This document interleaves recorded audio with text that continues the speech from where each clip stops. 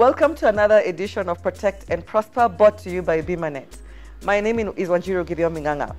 In the previous video, we talked about the difference between life insurance and general insurance, and I think you're probably sitting there wondering, okay, so you've told us life, general, all right. I've got general because I was forced to take it by my employer and my car by the government, but how do I really access life insurance? Because that's a decision I have to make for myself.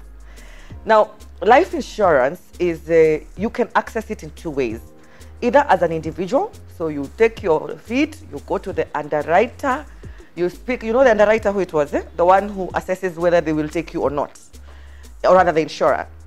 You go and apply for your life policy and they ask you a lot of questions and they decide whether or not they'll take you. We know you don't like that process because it is a daunting process. Then there's a second way of accessing life insurance, which is very smart, through a group. Now, the most popular kind of group insurance is life insurance that's provided by your employer. So organizations with large numbers of employees, thousands and thousands of employees, can use the power of collective bargaining to go and negotiate for the lowest premiums possible and robust benefits.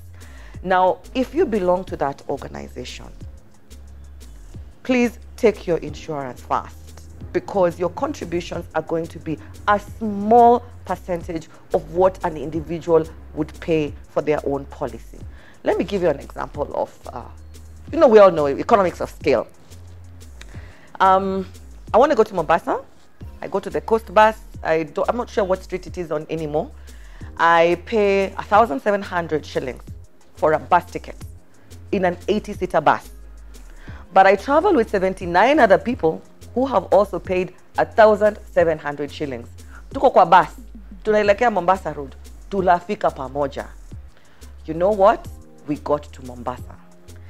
If I'm not so smart, I go to the same coast bus, I tell them, me, I don't want anyone. Me, I am a Kenyan. I don't want anyone else in that bus.